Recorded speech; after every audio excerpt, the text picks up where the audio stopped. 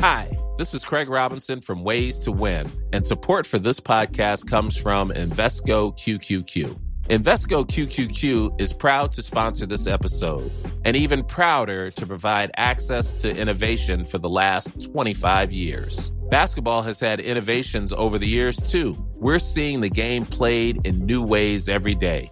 Learn more at Invesco.com/QQQ. Let's rethink possibility. Invesco Distributors, Inc. I'm Afua Hirsch. I'm Peter Frankopan. And in our podcast, Legacy, we explore the lives of some of the biggest characters in history. This season, we're exploring the life of Cleopatra. An iconic life full of romances, sieges, and tragedy. But who was the real Cleopatra? It feels like her story's been told by others with their own agenda for centuries. But her legacy is enduring, and so we're going to dive into how her story has evolved all the way up to today. I am so excited to talk about Cleopatra, Peter. Love Cleopatra. She is an icon. She's the most famous woman in antiquity. It's got to be up there with the most famous women of all time. But I think there's a huge gap between how familiar people are with the idea of her compared to what they actually know about her life and character. So for Pyramids, Cleopatra and Cleopatra's Nose, follow Legacy now wherever you get your podcasts. Or you can binge entire seasons early and ad-free on Wondery Plus.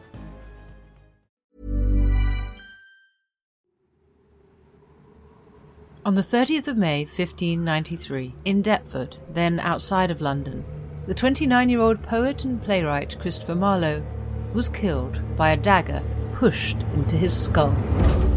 The writer of Tamburlaine, Dr. Faustus, and Edward II, among others, Christopher Marlowe was one of the greatest dramatists of the Elizabethan age. The details of his death and the questions surrounding it are both complex and startling.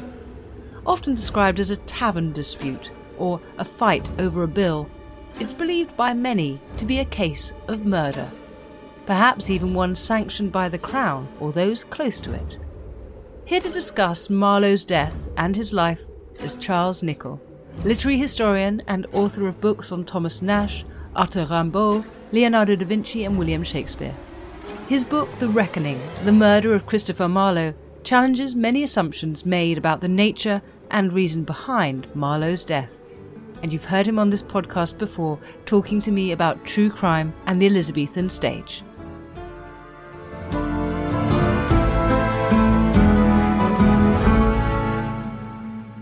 Charles, welcome back to Not Just the Tudors. It's a great treat to have you on again, and also to talk about this absolutely fascinating subject in your wonderful book. It's a great pleasure to be back here, Susanna, and familiar terrain for me to cover once more, but it's always an exciting one, and sometimes seems to have that aspect that the Coen brothers mentioned in one of their film noirs, the harder you look, the less you know.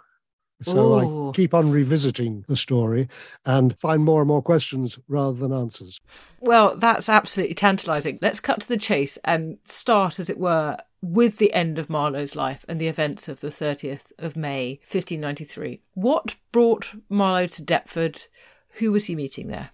We have a pretty good account of that meeting in the form of the coroner's inquest on Marlowe's murder, because it was during that meeting that Marlowe came to his sticky end. And so from that document, which is certainly a document that needs to be interrogated, but we'll stick with it for the moment, we learn that 4 men met up at a house in Deptford Strand, which was the waterfront area of Deptford, a small village in Kent at that point.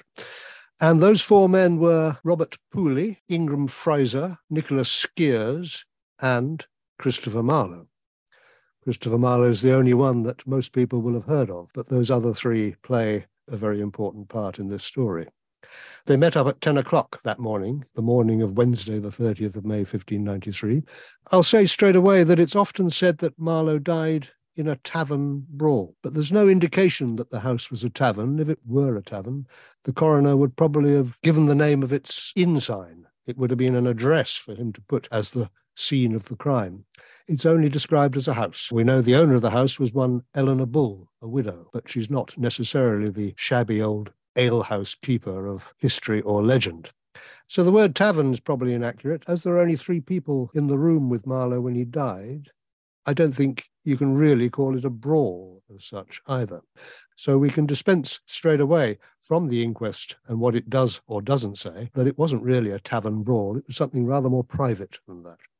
So these four men met up at 10 o'clock in the morning. As the inquest describes it, they spent the day in conversation. They had lunch. They walked in the garden of the house. And then at about 6 o'clock in the evening, they came back into a room in the house. And it's important that the inquest says they were alone together in that room. And they had supper. And then after the supper, according to the inquest, Marlowe was lying on a bed in the room. The other three were sitting in a row at the table with their backs to him. A rather strange choreography, let's say. But according to a later account by someone who had quite good reason to know what he was talking about, they were playing at backgammon, or tables, as they called it. So we could perhaps imagine there's a game of backgammon, there's a throw of the dice, and there's perhaps even some money going onto the table with these three men, but Marlowe's lying on the bed behind them. And then someone comes in, perhaps Mrs. Bull, the owner of the house, perhaps a maid, with the bill, or reckoning. Now, of course, that's what gave rise to the idea it was a tavern, but it's much more probably a lodging house where food and drink was also served on a sort of private basis, and that Mrs. Bull was eking out a bit of extra income as a server of victuals. And as recounted in the inquest, the bill caused an argument about who should pay it. A quarrel arose, a squabble. And Marlowe jumps up off the bed, grabs Ingram Fraser's dagger from its sheath hanging down behind him from his belt, and gives him 2 blows with the hilt of the dagger on his head. That's at least the inference of the measurement of the wounds on Fraser's head, which were shallow slashes rather than stabs. And this is a known form of attack. When you don't actually want to stab someone, you hit them with the pommel of the dagger, and that's the meaning of the word to pummel someone, in fact. In that struggle that ensued, Fraser in some way twisted the dagger around, or gained control of the dagger to the extent that he was able to thrust it at Marlowe's face, and the blade went in through Marlowe's right eye and penetrated into his brain of the depth of 2 inches. And, as the coroner puts it, in that affray, Christopher Marlowe then and there instantly died. That's the coroner's account as based on the witness reports or testimony, though, of course, one says straight away, there are 4 men who went into that room. 3 of them came out alive. Those 3 were the only people who actually knew what had happened. What we hear is their story told to the coroner and therefore given this very air to it. It's in Latin, it's a coroner's inquisition post-mortem, and it's forwarded to the courts who must determine whether the man who made the fatal thrust, Ingram Fraser, was guilty of murder or, as he was already no doubt claiming to the coroner, and as the coroner decided, whether he did it in self-defence. Okay, so a question before we interrogate that document a little further. What do we know of these men? What do we know of their connection to Marlowe and to each other? As I've said, they are the only people on whom this story of what happened in that room depends. Who were these 3 men? The answer in one sentence would be they're a trio of absolute scoundrels. And indeed, as there are 4 of them that met up at that morning, one might say they were a quartet of scoundrels, because Marlowe, for all the beauties of his poetry and challenging, exciting ideas, and even the flamboyance of his character, was also a pretty underhand young man in many ways. I'll take them quickly in order. The man who made the fatal blow, though let's note only 1 dagger was used in that room, and that was Ingram Fraser's dagger. The story as told by him might be a good way of turning around a more obvious conclusion that Fraser himself had stabbed Marlowe with his dagger. So Ingram Fraser, the man who struck the fatal blow with his 12-penny dagger, as the coroner punctiliously values it, was a crooked businessman, let's call him as a phrase. He'd been up in the courts for extortion, for fraudulent dealings, for lending money at extravagant rates of interest. And he was also a servant, in that general word of someone who was a follower and employee, of Thomas Walsingham. The name Walsingham immediately rings bells, but he wasn't himself, anyway, by this stage, involved in the Secret Service, which had been run by his elder cousin, Sir Francis Walsingham. But he was a young gentleman, not yet knighted, but soon to be knighted, and a well-off man, and he had been one of Marlowe's patrons. So there's a connection between Fraser and Marlowe immediately. They both serve the same well-to-do young man who lives in Chislehurst, Kent, And indeed, Marlowe, we know, was staying at Thomas Walsingham's house just 10 days before his death. Fraser, as I say, was a man of dubious reputation in terms of his business dealing, and a very interesting document from 1598, that's 5 years after the case of Marlowe, finds him in conjunction with, or in collusion with, Nicholas Skeers, the second of the Deptford Four, as one might call them.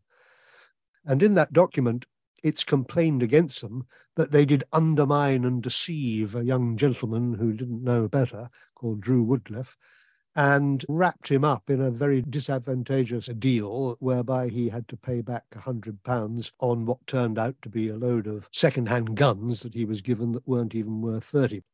It was not a very serious crime, but it tells us Fraser and Skeers are a bit of a team. They work together, and they work on the edge of, at the very least, and sometimes over the edge of the law.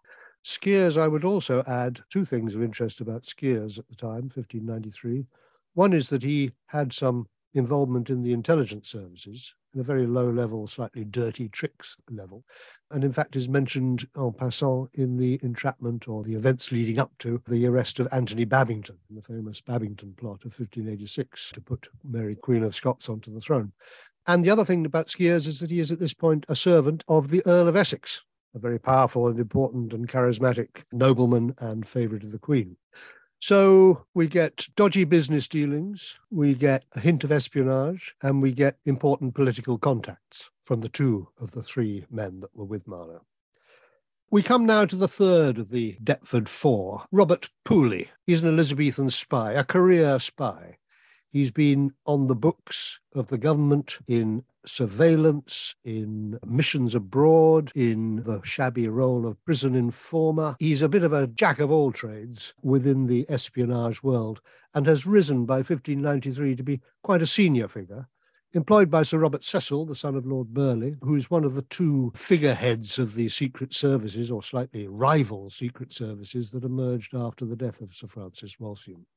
So Pooley is a man who, as one who came across him said, you must beware of him, he will beguile you either of your wife or of your life. A man of dangerous charm, a smooth-talking operator. He's a very tricky customer. In fact, there's a case early in his career, because all these spies, he was used but never trusted by the spy masters. And so at one point in about 1584, he's actually interrogated by Sir Francis Walsingham, who was a noted expert at the arts of interrogation. Walsingham knew how to draw out the truth from a suspect, and the account of this interrogation given by Pooley himself, so a bit of a brag, he said he was so obstinate he refused to give any kind of ground to Sir Francis's hectoring interrogations, and he put Sir Francis into such a heat that he looked out of his window and grinned like a dog. Great description. Pooley has a great turn of phrase. We hear his voice from time to time in various statements of this sort and in various reports.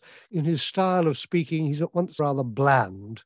He answers a question in a convoluted way that doesn't quite answer it. Or he has this wonderful, rather throwaway, sardonic style. And we had other instances of Pooley under questioning.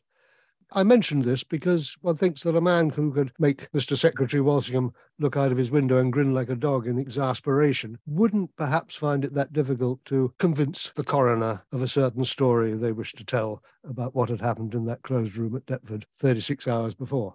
So if you're saying very convincingly that the evidence of the inquest is just the word of the other men in the room, why has it so often been regarded as reliable? I think one has to talk about the sort of river of hearsay that runs through history or runs towards us from the event. I think one also has to say that, of course, what's there in the coroner's inquest on that parchment in Latin was unknown to the rest of us and to anyone outside a very small circle at the time. It's not a document that was circulated. There are no newspapers giving quotations from it. The events and the subsequent administration, as it were, the coroner's inquest, the process of the case in Chancery against Ingram Fraser, although the coroner had recommended that it was a plea of self-defence or a case of self-defence, and Fraser's pardon, all that's within the administrative, secretive world of the law courts. So nothing much is coming out from that document into the public. And of course, thereafter it's lost in the sense that come 1925, a very brilliant archival ferret called Leslie Hodson tracks down on one or two hunches among the uncatalogued, at that point, bundles of Chancery Court proceedings in the Public Record Office, the Inquisition post-mortem. And it not only was an affair of some secrecy at the time, or anyway, an affair whose details would not be public, it was also wrapped up in all sorts of controversies and all sorts of dimensions of security, of politics, of espionage, and so on, which we'll come on to. My reading of the whole thing tends towards being a conspiracy theory, but it's done within the context of an age of conspiracy. There's a slightly amusing aspect to this unknown nature of the facts, which is that one document that was known about immediately was the actual register of Marlowe's death at the local church, St. Nicholas's, Deptford. But on that burial entry, which was on the 1st of June, just after the coroner's inquest, Marlowe's body was buried. The inquest, by the way, was held at the site of the crime, Mrs. Bull's house at Deptford Strand, with the poet's body laid out on a table so that they could measure and display the wounds and so on. So it's quite a scene with 16 jurors and the coroner. And then Marlowe's body is taken to be buried, and the vicar writes in the burial register, buried the 1st of June, Christopher Marlowe, slain by Francis Fraser. He gets the first name wrong, an innocent mistake, no doubt. Then, about 200 years later, a Victorian scholar, noting the case happened at Deptford, writes to the then vicar of Deptford, asking him if there's any mention of Marlowe's burial in the register. And the vicar goes to the register and there finds the entry, but he misreads from the difficult Elizabethan handwriting the second name and reads it as Archer rather than Fraser or Freezer. So he writes back to the scholar, yes, it says he was killed by a man called Francis Archer. And for several decades thereafter, this by misadventure concocted name, he became the supposed killer of Christopher Marlowe. Call Francis Archer the poltergeist of misinformation, because that's the kind of thing that's going to wreck your carefully constructed theories. Because Francis Archer disappeared the moment that Leslie Hodson uncovered the actual coroner's inquest and found out that the man's name was in fact Ingram Fraser. It's said that Touchstone's line in Shakespeare's As You Like It refers glancingly to the death of Marlowe, and that's a play written, or anyway, first performed about 1599, so 6 years after it, where Touchstone says, it strikes a man more dead than a great reckoning in a little room. Of course, Marlowe died in an argument over the reckoning in a little room in Deptford. That's a little teaser that Shakespeare may have known something about it. People may well have known something about it. And other brief accounts did appear in print within a decade or so of the killing, but they tell us what the rumour was. But already it's rumour that he was killed in a knife fight, that it was a fight over a lewd love, as one of the gossipers says, possibly intending to mean a homosexual tiff of some sort. So I want to go back and think about what might have led him to that, but I want to ask one more brief question about the events of that day, which is this. Why do you think that Ingram Fraser didn't flee after the act? Why was he so sure that he wouldn't be convicted of murder? He stood his ground, you're right. They all stood their ground. I think he was a man who knew how to use the law because he'd appeared in law courts and he was a businessman of the sort who works at the edge of the law. I think, as I would interpret it, there's 36 hours between the killing and the inquest. It's a very short time in terms of history, but it's long enough for them to concoct a story together. One argument would be he stood his ground because he had killed Marlowe in self-defense. The other argument would be that if he hadn't killed him in self-defense, he knew that they could spin that story. And there are things about the story they spin that don't quite hang together, to be honest. The choreography of the event. It's said that Fraser, in his defense, could in no wise take flight from Marlowe. In other words, he was hemmed in. Marlowe was attacking from behind. Fraser's hemmed in. Skeers and Pooley are either side of him. There's a struggle and the dagger gets forced round and thrust into Marlowe's eyes. But what are Skeers and Pooley doing? They're still impeding Fraser so that he can't get away from Marlowe, yet not in any way intervening. There's no way one can reconstruct the actual brief seconds that is actually the nub of the thing. But I'd say Fraser didn't flee because he trusted to his position as a servant of Ptolemus Walsingham, perhaps. He trusted to the situation. he trusted to the law. He may even have known that there were people who were by no means sorry to learn that Marlowe was lying on the floor in Deptford with blood pouring out of his eye and his life gone.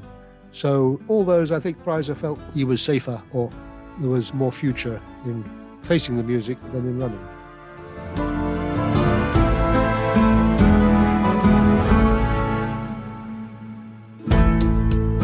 On Gone Medieval from History Hit, we're here to spoil you with the biggest names. Genghis Khan. The thing that really galvanised his wars of conquest was his belief that he had been given a mandate to have dominion over the entire planet. We explore new archaeological finds. After the Viking Age, lots of medieval artefacts coming out of the site as well. And delve into the lives of those you might never have heard of. He's not a bad and evil king like King John. I'm Dr. Kat Jarman. And I'm Matt Lewis. From surviving everyday life in the Middle Ages to dynasty-shattering events, Gone Medieval is the place to quench your thirst for history. Subscribe now to Gone Medieval from History Hit, wherever you get your podcasts.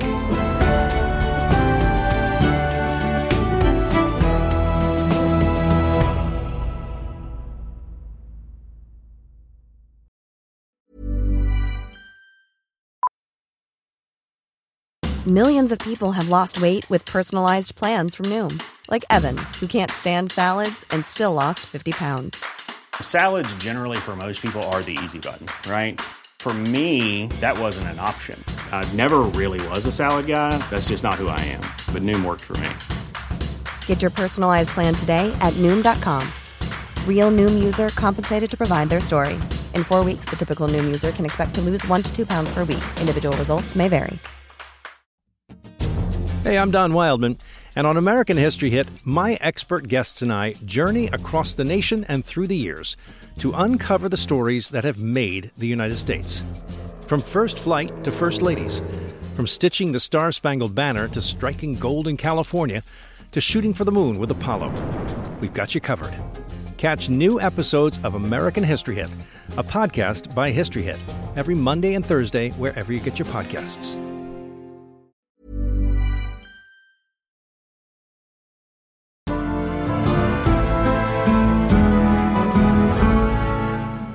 So let's think a bit then about being a spy, because your book makes very clear the complexity, the contradictions in Marlowe's life. You describe there being a common thread of falsehood.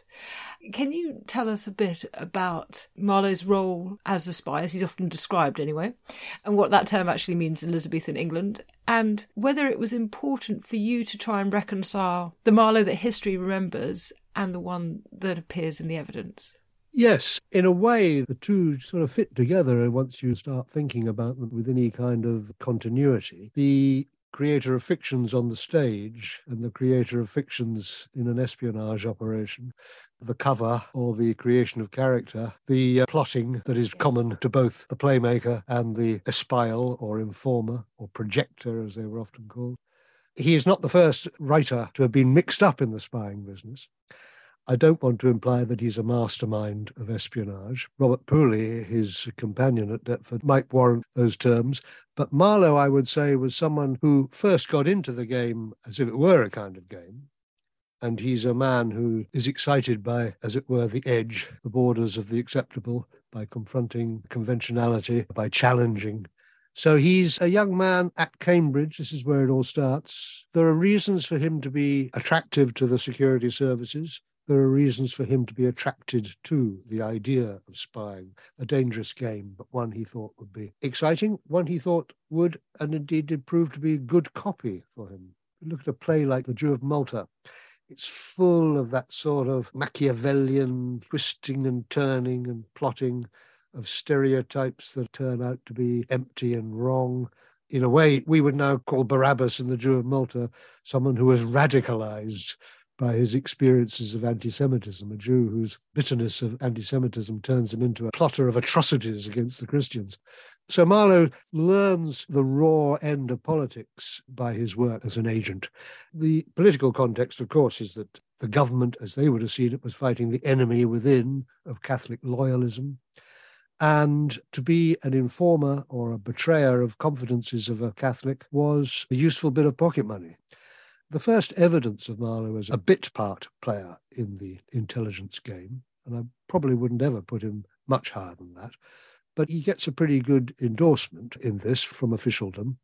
In 1587, when he's due to receive his degree, it suddenly appears as a problem with the degree because the authorities are planning to withhold it because of rumours that are circulating, which have reached their ears, this is the Cambridge authorities, that Marlowe has been consorting with malcontent Catholics at the university, of which there certainly were some, that he has intended to go to Reims in northern France, where there was the English college or Catholic seminary, where priests were trained up and sent back into England, and that he's therefore a dangerous and undesirable young man who they've got no intention of awarding his MA degree to. We know all this because we know the subsequent few days of that accusation was that Marlowe obtained from the Privy Council a letter which still survives, which basically says, whereas it was reported that this young man was determined to have gone beyond the seas to Reims and there to remain, their lordships, the Privy Council, thought it good to explain to the university authorities that he had no such intent,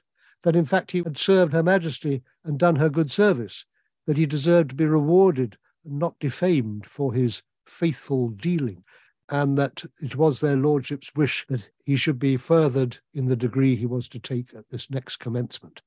So Marlowe obtained this warranty from the Privy Council. An agent who was consorting with dangerous Catholics, with subversives, with those, in fact, bent on at least converting lots of people to Catholicism, and at the most extreme, bent on assassinating the Queen, in order to consort with people like that, as Marlowe was being accused of, you hopefully got a warranty, as they called it, from your masters, the Privy Council, Sir Francis Walsingham, whoever it might be, to say that you're the Queen's man. Actually, you're not a subversive, malcontent Catholic, you're a faithful operative getting information from the enemy.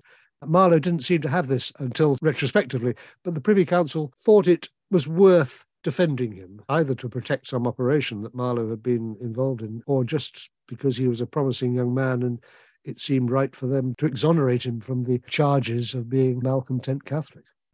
So this is fascinating because we have this instance here of the Privy Council standing in to protect him. Now, can we contrast that with Marlowe's apprehension immediately before his death and his questioning by the Privy Council? I want to ask you what was going on there, particularly about his lack of arrest and charge. Please tell us what happened, and also what was to be gained by requesting that Marlowe be released on bail, but report daily to the council. Exactly right. This is 10 days before what turns out to be his death. 20th of May, he appears before the Privy Council on charges that aren't specified, but we can pretty well gather what they are from looking back over a little period before that. He's not actually put in prison at that point, as though the things he's being charged with could certainly have led to that action. He's at liberty, but he has to report daily to the council. And there's mention of an indemnity, in other words, some bail money has been paid. So he's a suspect, yet he's been allowed to remain loose, but they're keeping an eye on him. And that's the circumstance when, 10 days later, he turns up at Deptford Strand, meeting with Robert Pooley and the other two. The violent death of Marlowe at that meeting 10 days later, and the apprehension of him by the Privy Council on the 20th of May, they would seem possibly to be related, though in what way exactly they are related is going to be quite complicated. If the Privy Council wanted to get rid of Marlowe, they would simply have thrown him in prison and or hanged him. They were doing that to plenty of people at this time. It's a very fraught kind of time, and a period of uncertainty about the future because the succession question was still unresolved. No one knew who was going to take over when the aged Queen did indeed die. There is this whole Catholic threat. There is also a stronger and stronger idea of threats within the society, and a young man like Marlowe, who is what one might call within that context a dissident writer, one who broadcasts totally unacceptable views about religion, heresies, blasphemies, unpleasant obscenities. It was claimed that, he said, Jesus Christ loved St. John and used him as the sinners of Sodom. That Mary was a whore. The angel Gabriel was a pimp who brought the Holy Ghost to Mary and impregnated her. The New Testament was filthily written. The Holy Sacrament would have been much better being administered in a tobacco pipe. Now, how much do we know that he said these things? You know, what's the truth of these claims? It's a real tail-chasing business, that, because the people that provide us and the authorities with the information that Marlowe said these things are, well, part of that same dodgy world of informers and projectors and people who make a living out of criminalizing other people who make a living out of alerting the government to dangerous plots and sedition, and people who, in the absence of any hard evidence for such plots, are going to invent them. Marlowe's reputation as an atheist, a blasphemer, a heretic, and indeed as a homosexual, it depends on pretty low-grade information, or informers that produce information. These texts can be still read in the British Library. The Baines Note is the famous one, which I was quoting from earlier, a list of 19 monstrous opinions, as Baines calls them. And this was delivered to the authorities in that period just between the arrest of Marlowe and his liberty and his murder. 27th of May, the Baines Note is handed into the authorities, confirming what others had already been saying, that this Marlowe is a dangerous character. To go back to the arrest, the actual motive cause of that arrest is undoubtedly the nailing up or posting up of seditious placards in the streets of London earlier in May. And these were particularly aimed against the immigrants. They were racist, anti-immigrant. And in the particular case of what's called the Dutch Church libel, because it was nailed up on the door of the Dutch Church in Threadneedle Street, it was a doggerel poem threatening violence to the immigrants, the beastly Belgians and the faint-hearted French and Flemish and so on. And the thing about this document, nailed up on the door of the Dutch Church on the 5th of May, is that it was signed Tamburlaine, the name of one of Marlowe's most famous heroes, of Tamburlaine the Great. The implication being that it was written and posted up by someone who admired, no one actually thought that Marlowe had written it, but by someone who thought Marlowe's message was to rise up and create riots in the street, a disturber of the peace. And Marlowe was definitely considered, playmakers in general tended to be considered sort of disturbers of the peace, espousers of dangerous opinions who broadcast these opinions. That's one of the reasons why the Privy Council and the Lord Mayor were always so keen to close down the theatres, not just because they were a place where pickpockets, prostitutes and plague infections tended to muster, but also because they were a conduit for what were not necessarily on stage dissident ideas, because dissident ideas would get censored or get you into trouble. But the drift of plays was often to lead the audience to ask questions, to feel that's an interesting train of thought, I'll pursue it myself. Marlowe's plays are very challenging, questioning plays. They upend the stereotypes which the audience came into the playhouse with and is unlikely to leave with, having been through the Marlowe mangle, as it were. So we're talking about rumour mills, but you could see the kind of interrogatory mentality that Marlowe has. And he brings Machiavelli onto the stage in the prologue of The Jew of Malta. I count religion but a childish toy, and hold there is no sin but ignorance, says Machiavel. That's the prologue of The Jew of Malta. That's a sort of Marlovian stun grenade in itself. Machiavelli is more or less a banned author at this time. There's no English translation of Machiavelli until the 1640s. Is published. You could get hold of his books in Italian, which radically limited the number of people who'd be reading them.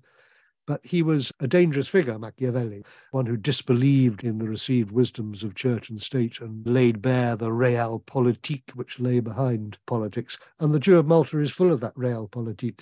None of the politicians who are in it are in the slightest bit laudable or attractive sort of characters. It's a stinging critique of Machiavellian sort of politics. So this is very interesting, because the way that that is put across, of course, is plausible deniability. It's the statement and then says so, and it says Machiavel, and obviously we all know Machiavel says terrible things. Are you saying that you think that Marlowe was a religious and political subversive, or that he was being deliberately implicated as such? I think you could probably hold both to be the case. One of the things that he was reported as saying by Richard Baines, the informer, that the first beginning of religion was to keep men in awe. In other words, that religion was a kind of, from the beginning, a sort of tool for keeping the populace under control. Opium of the masses, isn't it? Exactly. And you could draw that inference from some of his plays, like The Jew of Malta. You could certainly feel that was exactly the kind of style of Marlowe, questioning temper and his departure from what was conventional and what was, as he would put it, rather timidly complacent about Elizabethan society, accepting the opium of religion, accepting the myths and legends and iconography of the Queen and the hierarchies and all the suppressions that went with it. So you can well believe that on a quite genuine level, he would have been that kind of critic, that kind of skeptic. Or indeed, one could even believe Marlowe liked to shock, and he liked to shock people by saying things like, the Virgin Mary, she was just a whore. Another thing he was charged with was being the owner of a heretical manuscript which broadcast Arian heresy or Unitarian heresy, which was that Jesus Christ was a man, but not a God, and that Trinity isn't a Trinity. There's a God, yes, and there's Christ, but Christ was a man. Reasonable enough sort of divergence in the story, we would think. But in those days, of course, to question the divinity of Christ, to question the Trinity, was regarded as heresy. But the means by which this tract was foisted onto Marlowe was, again, very dubious. Arrest of his former chamber fellow, Thomas Kidd. This is after the Dutch Church libel. The Dutch Church libel appears on the 5th of May. A special commission is set up to find out who is behind these seditious placards. Included in that commission of the old spy master's henchman Thomas Phillips and others who are no strangers to the use of torture, etc. On the 11th of May, Thomas Kidd is arrested as a suspect of the authorship of the Dutch Church libel. On the 12th of May, he's under torture in the Bridewell, and there's this document on which the torturers have written on the back of it, vile heretical deceits denying the deity of Jesus Christ our Saviour, found among the papers of Thomas Kidd, prisoner. And then there's a bit of a pause because the ink colour's a bit different. Then underneath it is written, which he affirmeth he had from Marlowe. So there's this document that Kidd himself says he's never seen before, which has been taken from Kidd's lodgings. After some persuasion is applied to him, he says, yes, it must be Marlowe's because Marlowe's a man who holds all sorts of really bad opinions. And if you'll please stop breaking my thumbs with that machine you're using, I'll tell you all about Marlowe. And then from Thomas Kidd comes those similar sorts of statements about what Marlowe said and what he believed, his monstrous opinions, which cover much the same ground as the ones of Baines. Perhaps they're true, perhaps they're just things that atheists were supposed to say. And we do have the Earl of Oxford, for instance, a very dubious character in himself. He was accused of being an atheist, as well as being accused of being a pederast. And some of the things that were said about him use the same kind of language and the same kind of terminologies of blasphemous mentions of Mary and the Holy Ghost and general sort of rasping, offensive remarks. Those were the same sort of things were said of him. So in a way, we're either dealing with things that Marlowe really said, or we're dealing with the things that atheists were supposed to say, because when atheists were being considered as bogeymen, then you get this suspiciously concerted period of a few weeks before Marlowe's death where these are all being gathered up. There's three, actually. I've mentioned two. Thomas Kidd's deposition after torture in the Bridewell, Richard Baines's note, and there's another man called Richard Chumley, who is probably actually the person who did write the Dutch Church libel, specifically in order to draw Marlowe into trouble. And this is a sort of concerted campaign, as I see it, a black propaganda, a smear campaign against Marlowe. And there's probably a further dimension to this. I am going to start sounding like a conspiracy QAnonist, but the man that's probably actually the proper full target isn't Marlowe, but a man who was much associated with Marlowe and who was a friend and patron of Marlowe's, and that's Sir Walter Raleigh, or Raleigh, against whom there were various moves at this time. He was actually in disgrace a bit with the Queen, but there were plenty who wanted to make sure he didn't make a comeback. Among those was the Earl of Essex, who was the current favourite of the Queen, Raleigh having lost his place for the impertinence of secretly marrying one of the Queen's maids of honour. And Thomas Phillips, who's one of the special commissioners looking into the Dutch Church libel and its causes, was his chief intelligence assessor and operative. And Nicholas Skeers, who turns up at Deptford, is known to be, and this is, again, black and white documents, Skeers himself describes the Earl of Essex as his lord and master. So you can, as it were, work back from that meeting in Deptford to higher up political figures. Sir Robert Cecil, the employer of Robert Pooley, the Earl of Essex, the employer, in a probably no doubt a very deniable way, of Nicholas Skeers, Sir Walter Raleigh, the high-up friend of Christopher Marlowe. And there are others who are pulling the strings in the background, like Thomas Phillips, who I briefly mentioned, an old spy operative from the Walsingham days. So my own feeling about that meeting at Deptford is that, yes, it's full of spies and scoundrels. It's a meeting that was engineered in order to talk with Marlowe, And indeed, the inquest says that's what they were doing for about 8 hours before the meeting ends in a scuffle death. They'd met at 10 o'clock and something happens after supper, which supper was at 6 o'clock. Those times are actually mentioned in the inquest. So it's 8 hours. They weren't roistering. What were they doing? They were talking. What were they talking about? Marlowe's liberty is obviously one thing that's on the agenda.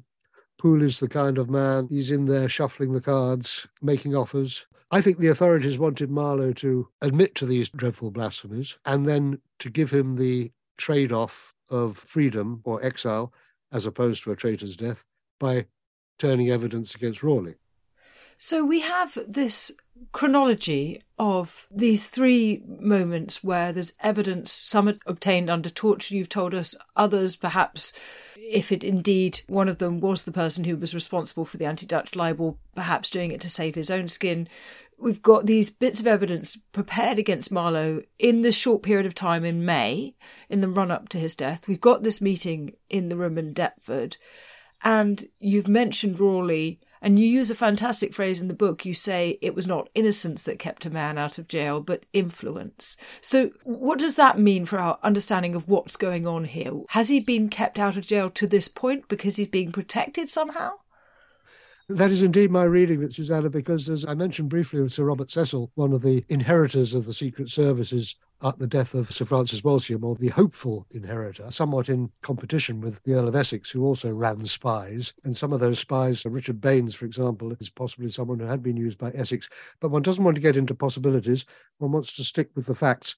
There's another document which is probably connected with Marlowe's career as a secret servant, and that's when he's over in the Low Countries, great conspiracy factory in the Low Countries, a lot of English Catholics over there, hatching plots, trying to work out who might succeed Queen Elizabeth and be a friend to the Catholics, among them a man called Lord Strange, who was also a great patron of the playhouses, and for whom Marlowe wrote The Jew of Malta and The Massacre at Paris. Marlowe's over there in the Low Countries in early 1592, and he's arrested for counterfeiting money. Another item in the checklist of Marlowe's career, as well as various run-ins with the police for failing to keep the peace and insulting police officers. There are these more serious charges. Counterfeiting, or coining as they called it, was punishable by death. It was called petty treason. Not quite as serious as high treason, but you got executed for it. Marlowe was deported from the Low Countries in January 1592. A letter that was sent over with him from Sir Robert Sidney, the governor of Flushing, the English governor of Flushing, which was a little English possession in the Low Countries at that time, says, I'm sending over with my ensign 3 prisoners. One of them is nothing to do with this, but the other 2 are Christopher Marley, by his profession a scholar, and a goldsmith named Gifford Gilbert. And the 2 men have been taken in the act of counterfeiting money in a chamber in Flushing. And the man who was also there with them in the chamber, but who then informed the authorities against them, was none other than Richard Baines, who a year later will provide the damning list of Marlowe's heresies known as the Baines Note.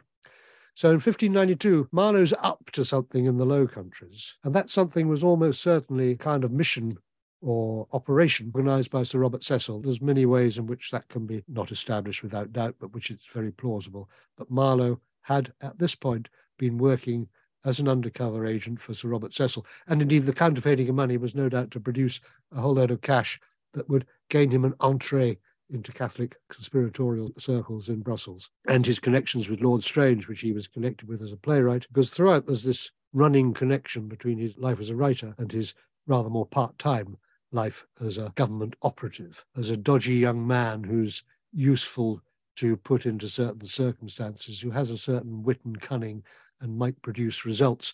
But when he doesn't produce results, when he instead gets arrested and sent back, when the spanner gets put in the works, then the operation is rather compromised. I think Marlowe was probably someone who Sir Robert Cecil, who was a member of the Privy Council, and would probably have argued that Marlowe should have been not put in prison at that meeting of the Privy Council where Marlowe was under questioning. I think Marlowe was someone who Cecil might consider knew too much about his operations, about a rather unsuccessful operation. Cecil, very conscious of his political standing, still a young man, a brilliant young man, but full of strange insecurities. He was physically disabled for a start. He was something of a hunchback and was taunted in the unkind Elizabethan world, as the Queen called him, elf. He was a man very conscious of his status and desiring to keep his status going upwards, which indeed it did. very ruthless man in his way. So Marlowe was kept in play, I think, by Cecil, when others would have wished him to be handed over to the torture at Topcliffe, just as Thomas Kidd had been. Thomas Kidd was happy to say anything about Marlowe once he'd had a session at the Bridewell, which is a documented session of torture. Kidd refers to it in a later letter. We know he was imprisoned in the Bridewell on the 12th of May, and that's what he told the authorities as a result. If Marlowe had been put under the torture, as those who'd set this whole scene up wished was the case, he would have told them anything that they wanted to hear about Sir Walter Raleigh, who himself always had a dubious reputation as someone who dabbled in the occult. Because, of course, those who held forward-thinking scientific interests were per se regarded as dangerous sort of strayers from the religious straight and narrow. In other words, you're suggesting that the information that Marlowe may have held about Raleigh or about Cecil and about that mission to the Low Countries was potentially valuable enough to keep him out of prison, so that if we look at the situation where we've got the evidence of Marlowe's atheism or heresy, depending on how you define it, plotted and released at clever intervals, creating this, as you say in your book, a case that might otherwise have been watertight, we've got this odd situation where what should have produced his incarceration is actually producing his continued freedom. And it's in that situation of continued freedom that he dies. He's out on bail. He's ordered to report to the Privy Council daily. He probably had reported to them that morning before he headed off to Deptford, where they met up at 10 a.m. He's been kept in play. He's not being let loose by, thanks, sorry we troubled you. He's being kept in play. Everyone is got cards in their hand but doesn't know what other people are holding in their hand. Everyone, including Sir Robert Cecil, although he tends to know a lot more than most people do. Robert Pooley, who is Cecil's operative in the Low Countries and in this case as well, is actually brought back from the Low Countries. When he's paid his warrant, he says he's been in Her Majesty's service all the aforesaid time, when we know he'd already come back earlier. When he was in Deptford, it implies he was still on Her Majesty's Secret Service. He's on, I think it's the 8th of June, he's paid for a mission which he went to Holland earlier in May, and he's paid on the 8th of June, and the warrant states, rather unusually, being in Her Majesty's service all that time. Yet we know, of course, that he was back in England by the 30th of May because he was there at Deptford. So, in theory, he's covering himself there. I was involved in that rather nasty business at Deptford, where Master Marlowe met a sticky end, but I was on Her Majesty's business all that time. It just covers him a little bit. And let's say everyone's wanting something to come out of this. There are those in the Privy Council who would like the destruction of Sir Walter Raleigh, which Marlowe might still be useful to provide them with. There's Cecil, he wants things kept under wraps. He doesn't really want Marlowe put under torture because a man under torture might reveal all sorts of things that Cecil personally would rather he didn't. So 10 days later, after he's let out and they know what he's up to because he's reporting every day, they've got tabs on him. They're just letting it play. The way Sir Francis, the spy master, always said was the way to play these things. Let it run. See who's going to hang themselves. Or when they refuse to play the game, then consider the more drastic alternatives. And I'd say that's more or less the circumstance. We don't know what they were talking about for those 8 hours, but I think at that point, the options dwindled as far as those in that room considered it. I would say personally, I think that this is not something that's puppet strings from above. I think it's more what you call dirty tricks down at that level that Marlowe and Pooley and Skeers and Fraser are at that level. They're the operatives that do the dirty work. They're the servants who must try and interpret what their masters want and who are going to make decisions based on that. And I think that the turning on Marlowe at around 8 o'clock that evening was that decision that was reached, for better or worse, probably by Pooley, with Fraser and Skeers. I'd say that the inquest story sounds to me like what happened, except it was the other way around. It wasn't Ingram Fraser who was pinioned between Skeers and Pooley so that he couldn't get away, but Marlowe. And the dagger wasn't wielded by Marlowe, but by the man whose dagger it actually was, Ingram Fraser. And the scratches on Fraser's head weren't from Marlowe jumping on him from behind in an anger over the bill, but from a man struggling for his life and was about to have his life dispatched by a dagger being thrust through his eye and into his brain. So you just turn around the inquest story, There might even have been an argument about the bill as a way of getting everyone fired up suddenly. Hooley was a very clever operator. Skier's a dirty tricks merchant. Fraser would do anything for a bit of money or a bit of leverage. So I think Marlowe's liberty, as one would call it, on the 20th of May doesn't really alter the conspiracy aspect. In a way, it adds to it. The cards are still on the table. The cards are still being held by different people close to their chest. Those who want Marlowe out of the way. By the end of that meeting in Deptford, I think I'd say that it was decided upon by those there, those who were, in inverted commas, working for Her Majesty or working for particular masters. It was decided on from both sides. No one would be very sorry if Christopher Marlowe didn't walk out alive from that room. Not the Earl of Essex, not Sir John Puckering and Thomas Phillips, who are the ones who are prosecuting him on the more legal side about his heresies, not Sir Robert Cecil, who felt that he was probably a bit of a danger to be running around talking too much. So the decision was reached. Probably some people thought that it was a blunder. It was a rogue event within the confines of the secret world. But then, as Thomas Nash, Marlowe's close friend, the pamphleteer, wrote in the pamphlet that he was writing at the time, The Unfortunate Traveller, which he finished on the 30th of June, 1593, it was but a word and a blow, and Lord have mercy, he was gone. I always think that's a little seismic ripple of Marlowe's murder surfacing into Nash's text there, though of course quite a lot of what I'm saying can't finally be proved. Well, thank you very much for talking through with us in such interesting detail this wonderful, obviously always to the end theory, but there is a lot of plausibility in this theory of what happened in that great reckoning in a little room in Deptford. And those who want to dig deep into this story have got to pick up a copy of your book, The Reckoning, The Murder of Christopher Marlowe. Thank you so much for your time. It's been a great pleasure to talk to you, Susanna, and always a great pleasure to air the story of Marlowe one more time. And thanks to my producer, Rob Weinberg, and researcher, Esther Arnott. And thanks to you for listening to Not Just the Tudors from History Hit. We're always eager to hear your suggestions for podcast subjects, so drop me a line at notjustthetudors@historyhit.com or on Twitter @notjusttudors. And please rate, rank, bestow multiple stars, and comment on this podcast wherever you listen, including on Spotify. It really helps more people find Not Just the Tudors. And one more thing, if you'll allow me a moment of modesty, do check out my new TV series. It's called The Royals, A History of Scandals. It's on More 4. I'm probing the history of royal scandals across the centuries by talking to experts about the role that press, parliament and the public have played in generating outrage and spreading rumour. There's some corkers here. Stories you know and stories you may never have heard of. It's available online at channel4.com.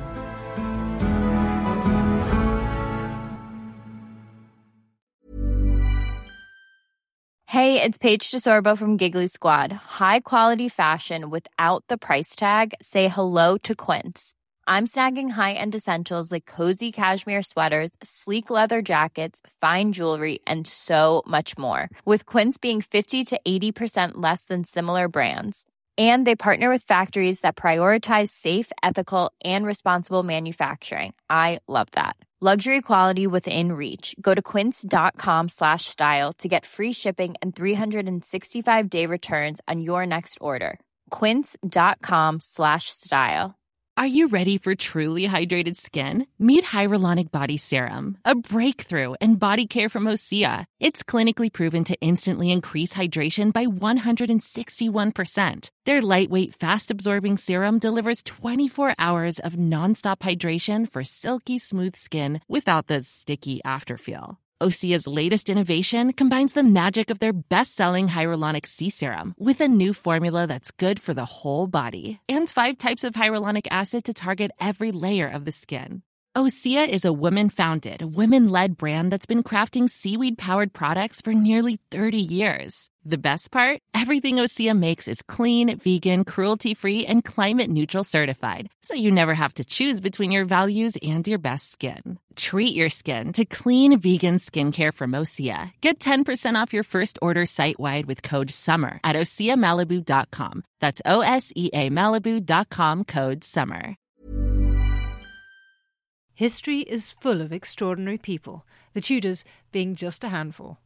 In my latest film on History Hit, we meet Bess of Hardwick and go inside the incredible house that she built, a house that defines the elegance and grandeur of the Elizabethan age, a house fit for a woman who climbed to the top of the Tudor social ladder.